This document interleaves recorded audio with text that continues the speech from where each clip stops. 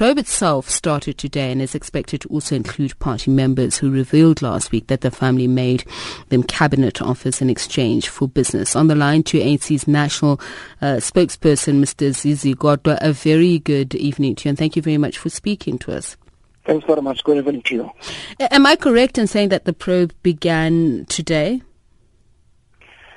Well, from the decision of the National Executive Committee, you would expect that since that decision was taken, probably because yesterday it was a public holiday, it would have been the first day today for people to come forward, those who've got information as per the decision and instruction of the NEC. But the meeting we have, which is about to start now, with a new agent, MN7, is in relation to the reportage of the 18 and 19 and 20 carried by the TV channel MN7, but also the newspaper, The New Age. Now, with regards to the probe, has anyone come forward as yet? Well, it's difficult to say because we don't take a record and report about it every day, wherever how many people come. I'm sure periodically, the Secretary General may want to give the report to the NWC about how many people came and what are the issues that they are raising. But as of now, I don't think we've taken a view that each day let's report about how many people came to the office. Okay. Now, how will the probe itself exactly work? To whom will the SG's office, because he was very emphatic about that, report to around the probe itself? It will be on a voluntary basis. We have no doubt that the comrades, to an extent that they've been very courageous enough, they did an honorable thing to speak out, and I think that we welcome and appreciate because probably in the organization we did not have an avenue, so they would come to the organization. We now have an avenue which is more organizational. I'm asking Mr. Kodwa who the SG's office will report to on the investigation. Will it complete its work, and when it completes its work, who will it take the report to? Which ANC structure? The National Working Committee and the National Executive Committee. Given the fact that President Jacob Zuma himself sits on the NWC, will he be asked to recuse himself?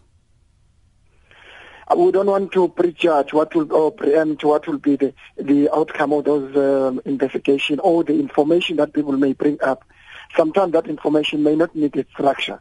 It may need individuals who are implicated, given some of the information that will come forward to the organization. It can be dealt with through those individuals, or if there is a need of a structure, the ANC National Working Committee or the ANC would have to deal with that. If the probe itself will report to the National Working Committee, which also is constituted by the President and the Deputy President, the National Chairperson, etc., will the President be asked to recuse himself? We don't want to preempt again. It may not be the President. What if he's busy? If the subject matter in that meeting is easy, I'm sure the question will be more relevant as well. We do recuse easy from that meeting. But for us, we don't want to be preoccupied with the narrative that already there are certain people who might be found guilty in relation to that.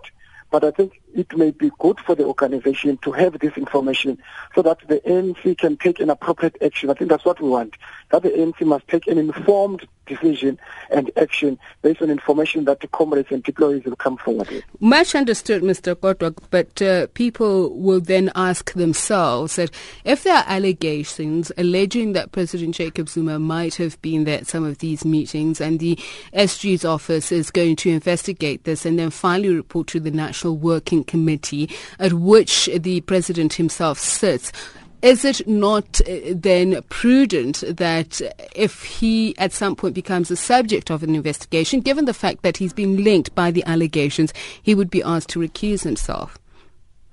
Some of these allegations have been made and no information has been provided for concretely in the organization. We'll wait for the ANC processes to receive the information. On the basis of that information, we can answer. I'm sure the ANC will have a way to deal, even if the issue raising, it does arise in the process of information gathering. We will deal with those issues appropriately internally. Vytjie Mentor has come out, the former ANC MP has come out and directly said that the President was there at this meeting, that she was called to answer whether or not she'd be willing to take up a ministerial post in lieu of certain benefits. Is the president going to be asked about some of these allegations should she come forward? What I think, to be fair enough, is that we would want to give an opportunity to everybody who's mentioned in the allegation so that nobody feels they've been dealt unfairly.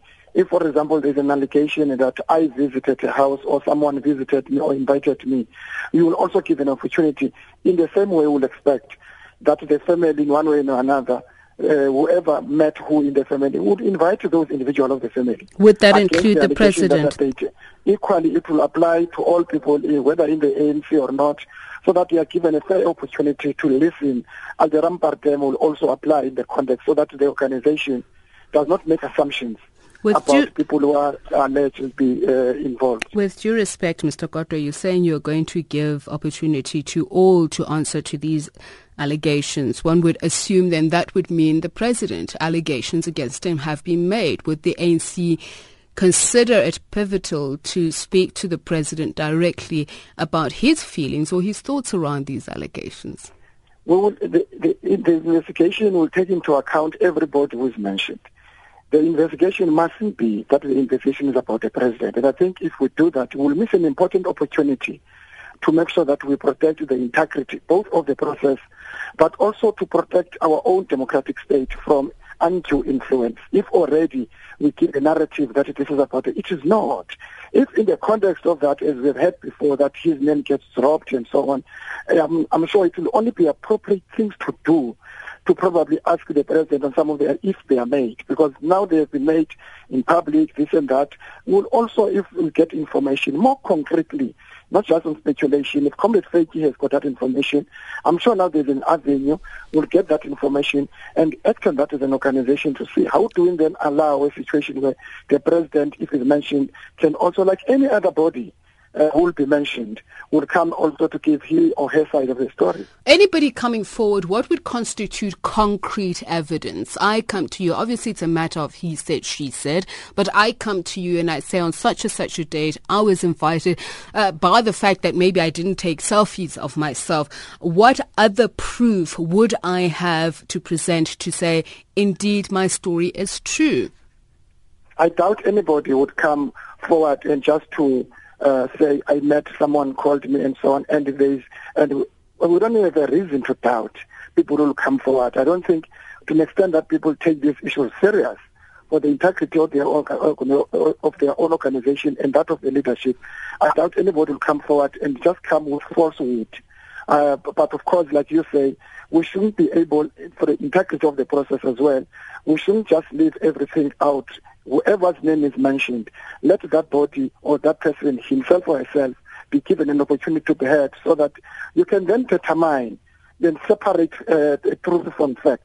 If you do that, you'll then be able to say, we have done our job. Otherwise, at the moment, all sorts of speculation, allegations are made without any supporting evidence, if necessary. To answer your question, I'm sure the Office of the Secretary General should be able, in the intercourse of the engagement between the people mentioned and so on, they should be able to say, this is, for us, constitute evidence.